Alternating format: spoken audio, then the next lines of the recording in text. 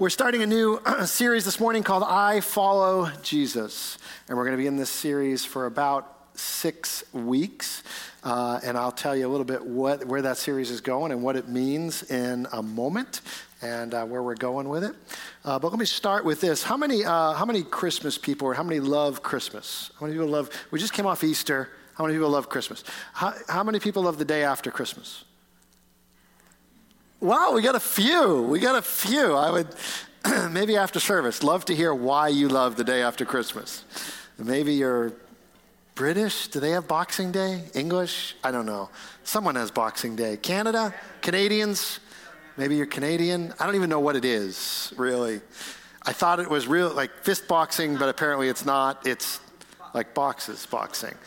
I don't know. Maybe that's why you like the day after Christmas. I hate the day after Christmas because you just had this beautiful high that I was looking forward to for weeks and for months, right? The music, the decorations, everything. And then it's just ribbons and trash on the floor and everything unwrapped and bills to pay and decorations to take down. And it's just like this downer. And you come off this big high and now you're like dealing with the mess and the cleanup. And what do you do now? What do you look forward to? All right, you got New Year's and maybe there's that, but then it's like, what do you got? What are you going to look forward to from then on? And so I'm glad if you don't feel that way, but I sometimes feel that way. But it happens to us off other things too, right? Graduation day, everyone's around you. You're the star on the stage. You're taking pictures. You got the robe. Maybe you got the tassel. And, everyone's asking you, what are you going to do now? And you're the star. And then the next day, it's back to your hourly job for minimum wage, whatever you're doing. And it's like, okay, what now, right? Happens on all kinds of occasions. Last week, we talked about obviously the highest and holiest days that we celebrate in our Christian calendar with Holy Week, Good Friday through Resurrection Sunday. And those are huge highs, right? So we talked last Sunday, if you were here, we went through the 3 days. We talked about Friday and the cross and all that was accomplished on that day and the significance of it. And there were trouble and trials on Friday, but God did an amazing work for us, and the cross of Jesus Christ is central to everything we believe. We talked about Saturday, that in-between day that doesn't get talked about a lot, but it's an important day. They were between the cross and the resurrection. They were waiting. They were wondering. There were questions. And a lot of times we feel like we're living on Saturday sometimes in that in-between time, and that was an important day. And then we talked about Sunday. And we talked about, obviously Sunday, the resurrection. Jesus rose from the dead. It's all true. Everything he said, right? And this is the hope of our salvation. This is the pinnacle of our faith. This is what, everything in Scripture was looking forward to until that moment. And this is what we look back to as the hope that we trust in. It's critical. So Friday, Saturday, Sunday. I want to start this series, and you could say that we're kind of talking about Monday. We're kind of talking about Monday because what happens on Monday? Now, I don't mean literally the day after the resurrection, but what happens after all of that? After, yes, the cross and Jesus is raised from the dead and I believe it and I saw him and I'm in, now what? I follow Jesus, now what? What does Monday look like? How does it affect the rest of your life and my life? What does it mean? What difference does it make? And I wonder if some of his disciples that Jesus lived kind of felt this way too, a little bit. And I think there's a chance they did. If we look at John chapter 21, John writes this. He said, after this, Jesus revealed himself again to the disciples by the Sea of Tiberias. So in that statement, what you see, Jesus revealed himself again. This is after the cross, after the resurrection. They've already seen him. He's revealing himself again. They've already seen him resurrected. He's already revealed himself. They already know it. They believe it. He was raised from the dead. Praise the Lord. Hallelujah. It happened. Awesome. Now what? Because it says Simon Peter, Thomas called the twin, Nathanael of Cana in Galilee, the sons of Zebedee, and 2 other disciples were together. So the 7 of these guys, they've already seen the resurrected Jesus. And now Simon Peter said to them, I'm going fishing. And they said, we'll go with you. They went out and got into the boat, but that night they caught nothing. Now, this is an introductory to a series of a very important interaction between Peter and Jesus, but I'm not getting into that. I just want to look at this action that they took.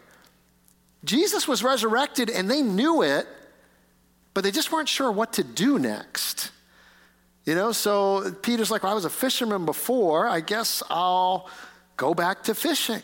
Because they weren't going out like, oh, hey guys, it's a nice day. Let's go throw a couple lines in, let's go see if we can just, waste away the day, catch it. They're going out at night, which means they're going to work. They're going to work. They're like, look, I used to do this for a living before. This is how I made my money before. I'm going fishing. Let's go make some money. Let's go. Who knows what's going to happen? And so they go fishing. And I think there's a sense that it's kind of like it's Monday, it's after the resurrection. What's life going to look like?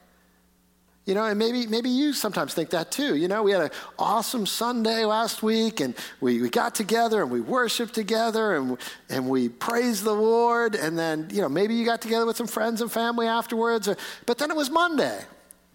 You go back to work, or you go back to school, or you go back to whatever you were doing before. And what difference does it make? What difference does the fact that the resurrection, what does it mean for your life now?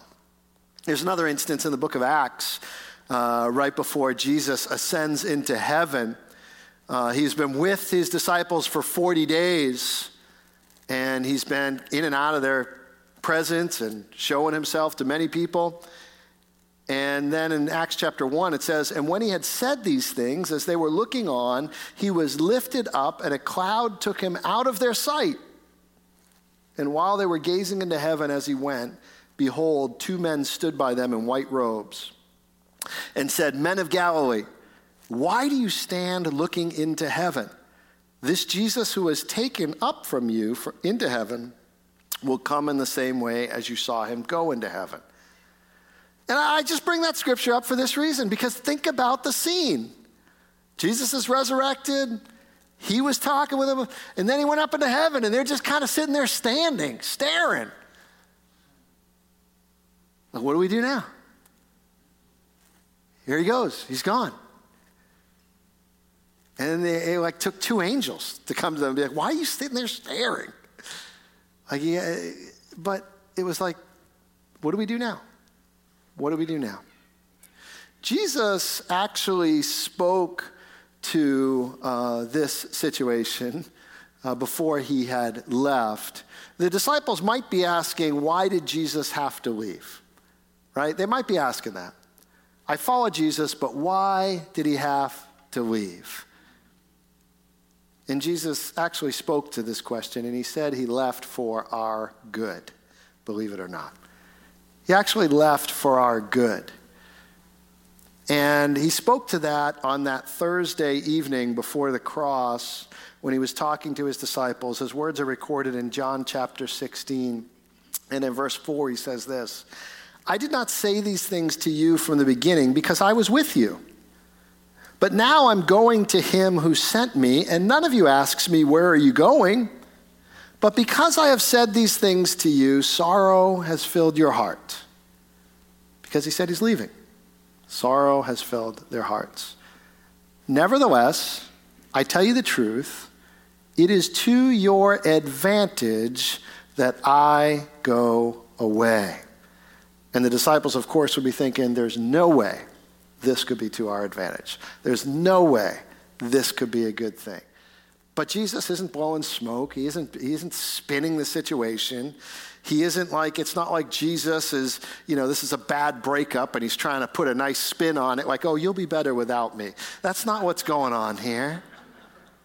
Like, he literally believes, no, this is going to be better for you if I leave. And why? Because he says, if I don't go away, the helper will not come to you. But if I do go, I will send him to you.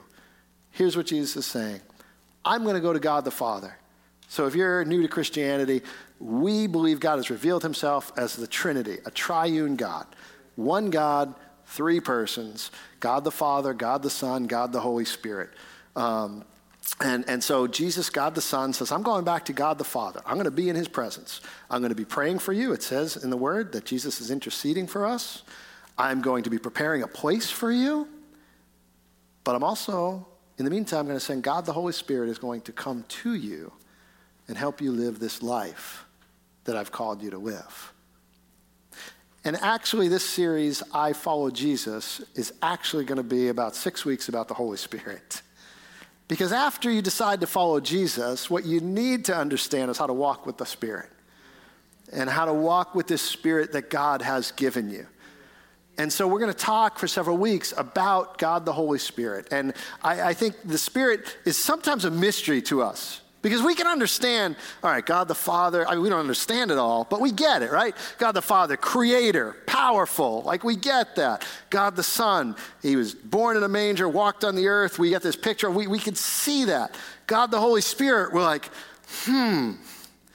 what do we think about all of that? We want to talk about that. I want to talk 6 weeks between now and what's called Pentecost Sunday. We'll talk about God the Holy Spirit. Because there's something significant that happened. Jesus isn't just putting a spin on things. It's really better that he left, and here's why. Let's just step back for a minute, and let's take a big picture of the presence of God throughout history. Let me just walk you through it real quick. If you think about what Scripture reveals about the presence of God, you start with Adam and Eve in the garden. These first two people that God created and breathed life into, and you start with Adam and Eve in the garden. And it says God's presence is there with them. They're walking with them. There's no barrier between them and God. There seems to be this intimacy and this relationship that it's God, it's them, they're there. Like there's nothing between them. And then Adam and Eve choose to disobey God. They want to go their own way. They said, we'd like to be like God. We want to make our decisions. God gave them that freedom because that's the only way that real love could be, if they had the freedom to choose not to love. And they chose not to. They chose to disobey. And then we're told this created a barrier between them and the presence of God, between humanity and God's presence. So they're out of the garden. No more walks in the cool of the day, whatever that looked like. It must have been really cool. But that was a play on words. I didn't mean really cool, but awesome, right? It must have been really awesome to walk in the cool of the day with God. But that's not there. There's this barrier now between God, our Creator, and humanity. And then we see God start to reveal himself and start to talk to people. He talks to Noah. He gives some messages. He talks to Abraham. In our last series, we saw God speak to Abraham, and he revealed a plan, and he revealed his promises, and he revealed a covenant, and his presence is somehow there with this man Abraham. And then, if you go a little later in salvation history, a little few hundred years down the road, there's a man called Moses, and God talks to Moses. He's not the only people God talks to in Scripture, but God talks to Moses. And he reveals himself to him. And he actually tells Moses to build him a tabernacle. What's called a tabernacle. It would be a giant tent-like movable structure. And he says here, so it's a place of worship. And he says, Moses, I want you to build this. And the reason I want you to build it is because when you do, I'm going to put my presence in there. Whatever that means for God. He's going to he's going to manifest himself. He's going to have a part there that's going to be his presence. So Moses builds this tabernacle exactly how he said, to the exact specifications. And then there's this room in the tabernacle that's in the back that's called the Holy of Holies, the holiest place. And in that place, behind this curtain that's as thick as a person's hand and about 40 feet high.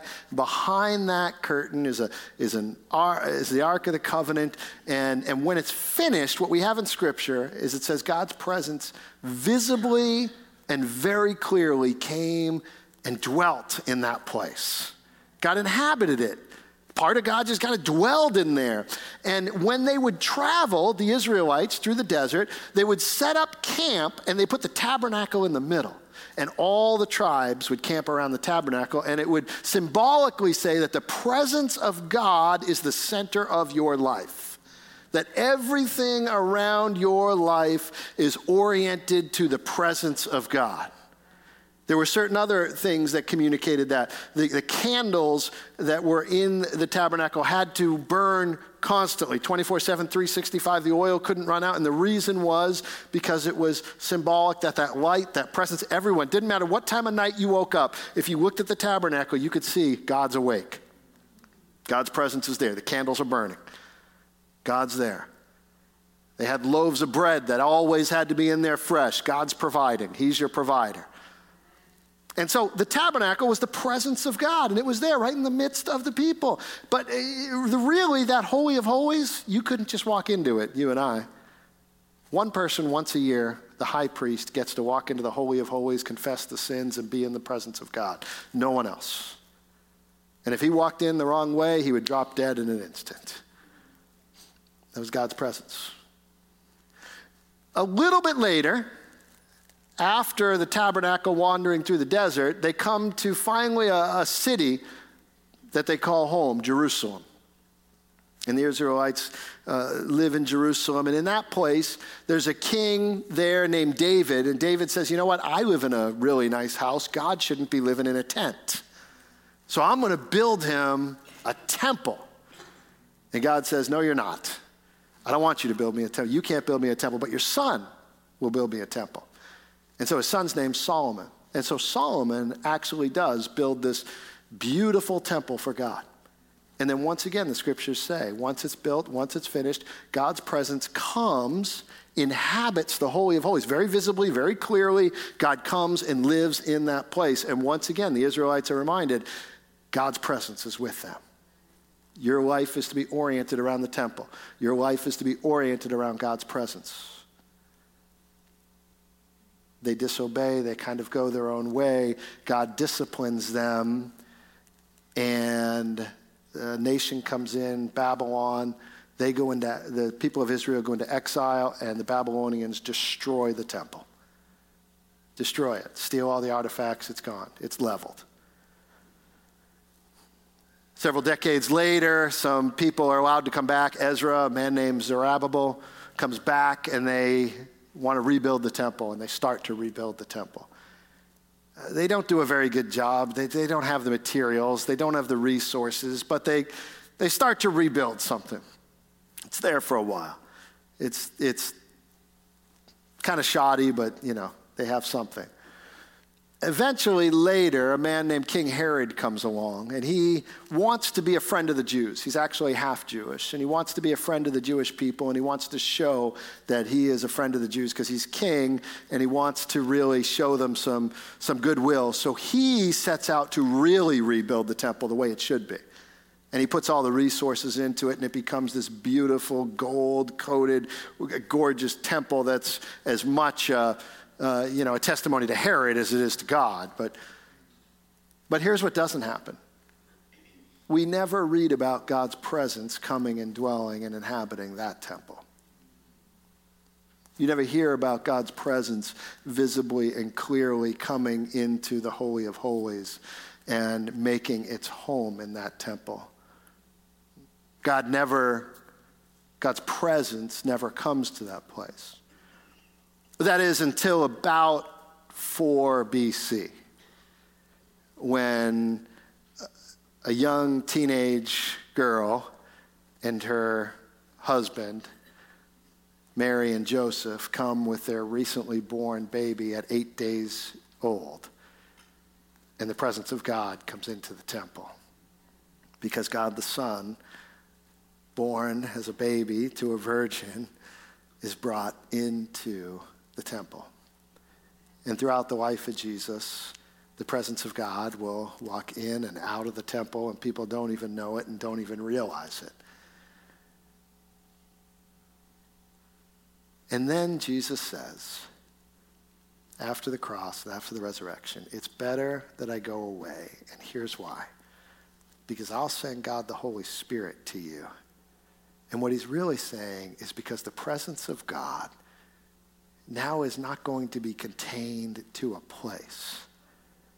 And there was a real clear indication of this on Good Friday. We didn't really talk about it this year. We have in past years all the different things in scriptures that are recorded that happened on Good Friday, earthquakes and the sun going dark. But one of them, really significant, is that veil, that cloth, that curtain, as thick as a person's hand, about 40 feet high, was torn when Jesus was crucified from top to bottom.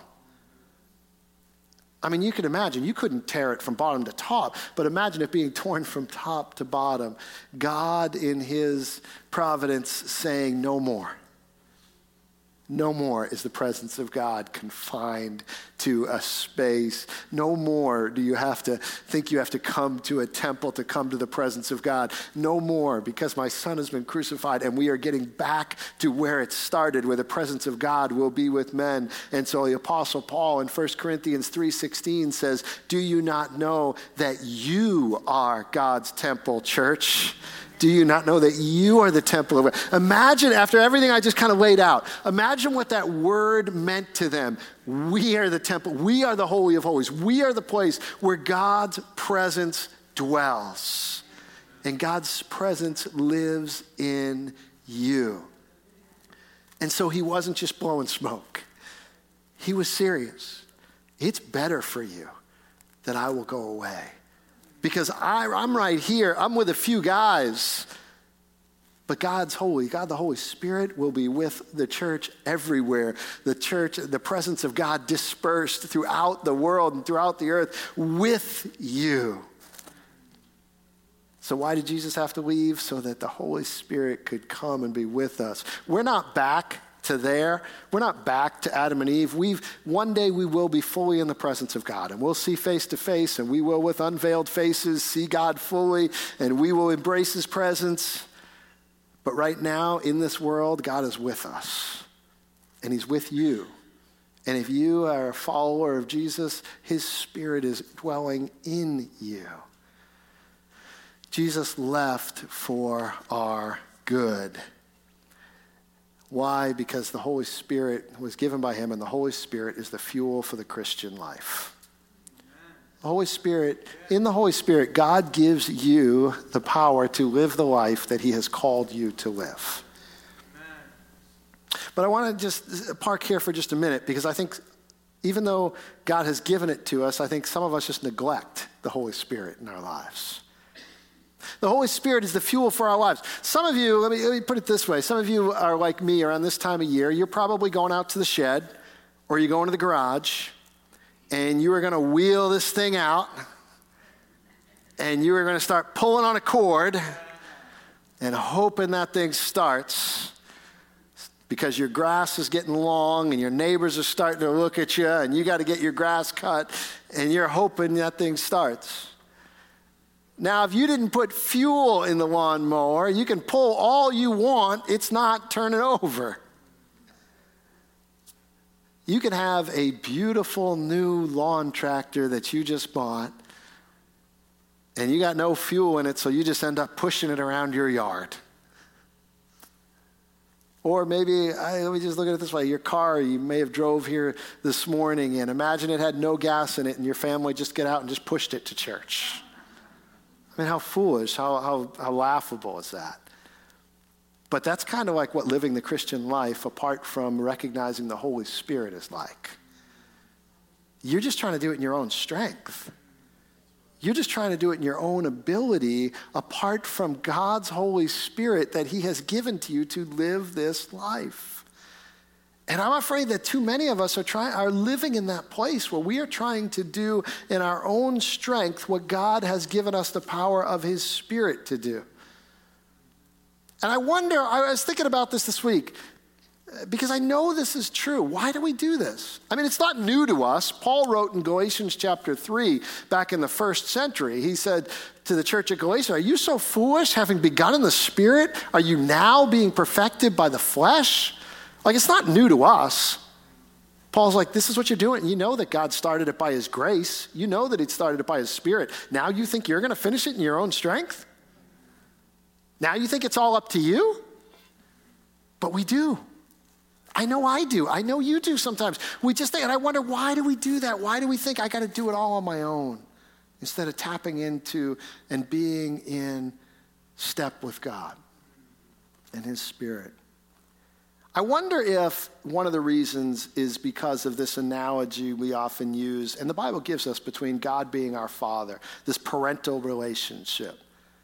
You know, every analogy breaks down at some point, right? And so Scripture does use the parent-child, like the father relationship. It uses father language, uses parent language. God, we pray the Lord's Prayer, our Father. And so that can be helpful at times. But every analogy breaks down at some point. Because I wonder if sometimes we don't picture God up there like a parent. You know, the parent that's like, okay, I'll help you this time, but next time you got to do it on your own. You know, oh gosh, you need help again? Come on, we've gone over this. You got to get it. I'm not helping you next time. I wonder if we think God's like that. Because that's where the analogy breaks down, because nothing in Scripture puts God in that kind of perspective. In fact, the exact opposite. Time and time again, we are told that God is with us. You know, Emmanuel, one of the names of Jesus, means God is with us.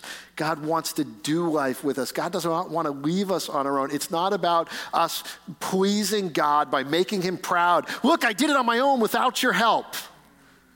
Oh, well, then you did it wrong. Then you did it wrong. Because I want to do it with you. I want you to learn to do life with me. I want you to learn to rely on my presence and my Spirit, to walk in the Spirit. I mean, this isn't new to us. Charles Spurgeon, a preacher in the 19th century, in the 1800s, pastored Metropolitan Tabernacle, one of the largest churches in Europe. It was in London at the time. And Spurgeon, on this verse, Galatians chapter 3, verse 3, preaching on this verse, he says, I say we are sound enough on that point as a matter of theory, but we are all of us very heretical and unsound as a matter of practice. We as Christians all say, oh yeah, it's God's Spirit, but we all act like it's us. He says, you will not find a Christian who does not have to mourn over his self-righteous tendencies. You will not discover a believer who has not at a certain periods in his life to groan because of the spirit of self-confidence that's risen in his heart and prevented him from feeling the absolute necessity of the Holy Spirit. Has led him to put his confidence in the mere strength of nature, strength of good intentions, strength of strong resolutions, instead of relying upon the might of God and the Holy Spirit alone. Here's a truth that I don't think we realize in the United States of America, in a very blessed, in a very wealthy, in a very, in some ways, easy. I know everyone's life's not easy, but compared to much of the world, there's a lot of ease in the place where we live. You've got discretionary time. You've probably got discretionary money. You can make choices. Here's what we don't realize. When we live in a life like that, we often don't have to rely on God, or don't think we do.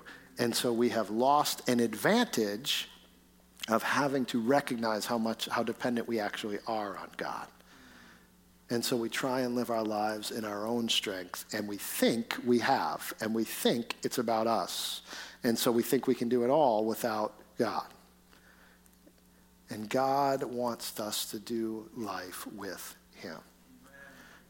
And you're trying to overcome sin in your life in your own strength, and you're wondering why it's not changing, because you were never intended to overcome sin in your own strength. It's God's strength with you.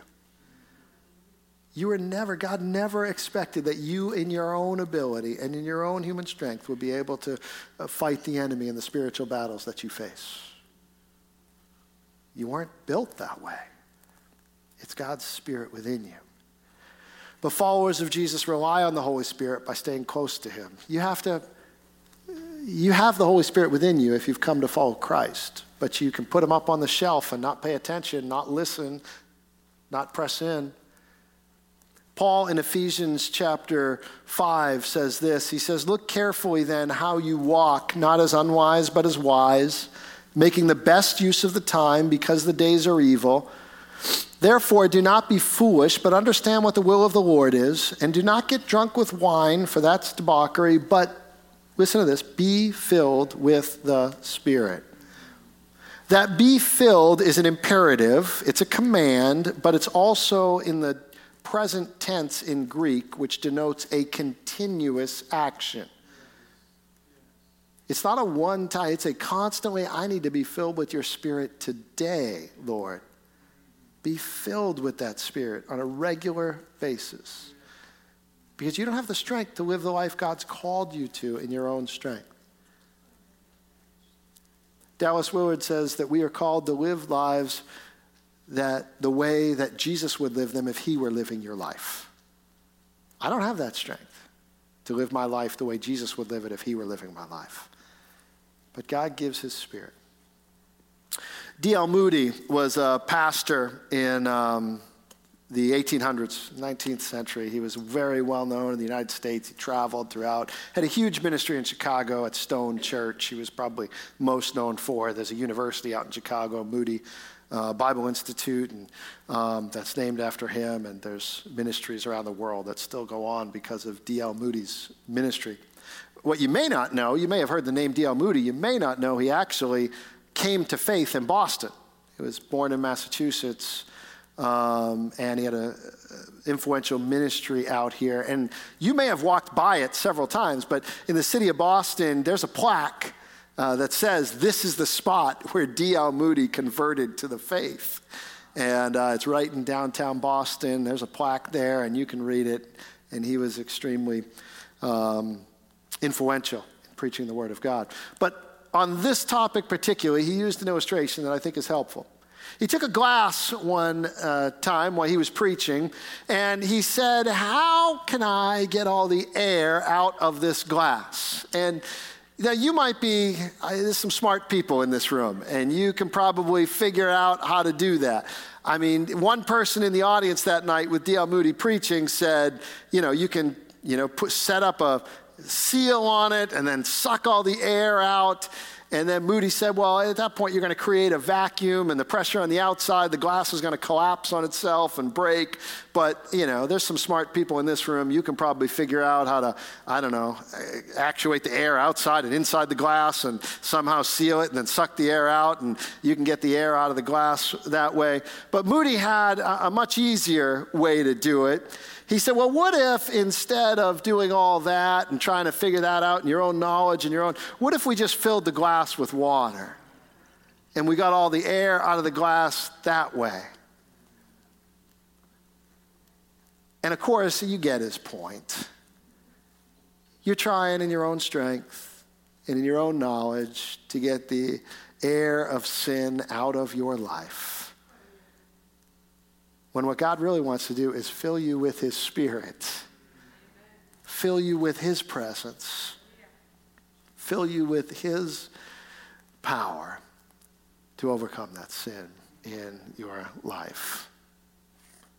And that's the life that God has called us to live, but we cannot do it in our own strength.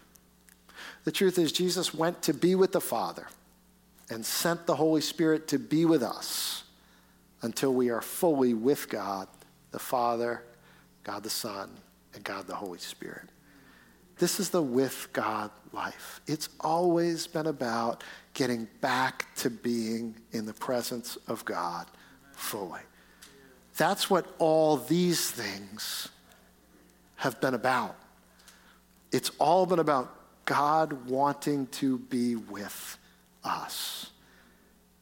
And I don't get why the God and the creator of the universe and God of all of it really cares that much about us. But everything I see in Scripture and history says he does. And all of this has been to be with God. And while we are here, God has not left us alone. He has left us his Holy Spirit to help us live this life the way he's called us to. So as the worship team comes back, I just want to close out our time at the end of this service, but really at the beginning of this series, by just giving you an opportunity to say to God, God, I just want more of your Spirit in my life. I want to be more attentive to your Spirit in my life. Now, I think there's two things. There's maybe a couple different situations in here. Maybe you're in here and you're saying, you know what, I've been wrestling and trying to overcome something in my life with my own strength, and it's not working, and God is speaking to you today, and God is letting you know, I never intended you to do it in your own strength. Let me help. Let my spirit, just be filled with my spirit to strengthen you. Would you give that over to me in prayer? Would you keep bringing that to me? Would you look to me for the solution, for the answer, for the help with that? And maybe you're here today, and that's the situation you're in. And you need to just say to God, God, I've given it over to you maybe once before. I need to give it to you daily. I need to constantly give this over to you. I need you.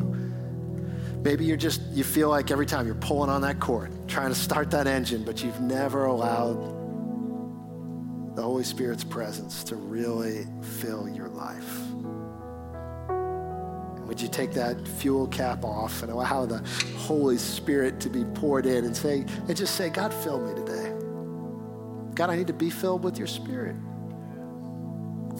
God, help me to live this with God life.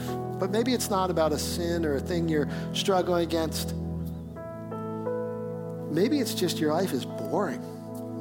It's just Monday. And you're like, I gotta go back to work tomorrow. I gotta go back to school tomorrow. Like Sunday nights are the worst because you just know that you're just going back to whatever Monday is. If that's the case for you, I just wonder how attentive you are and how attentive I am to God's Spirit in my life and the adventure that he wants to take you on.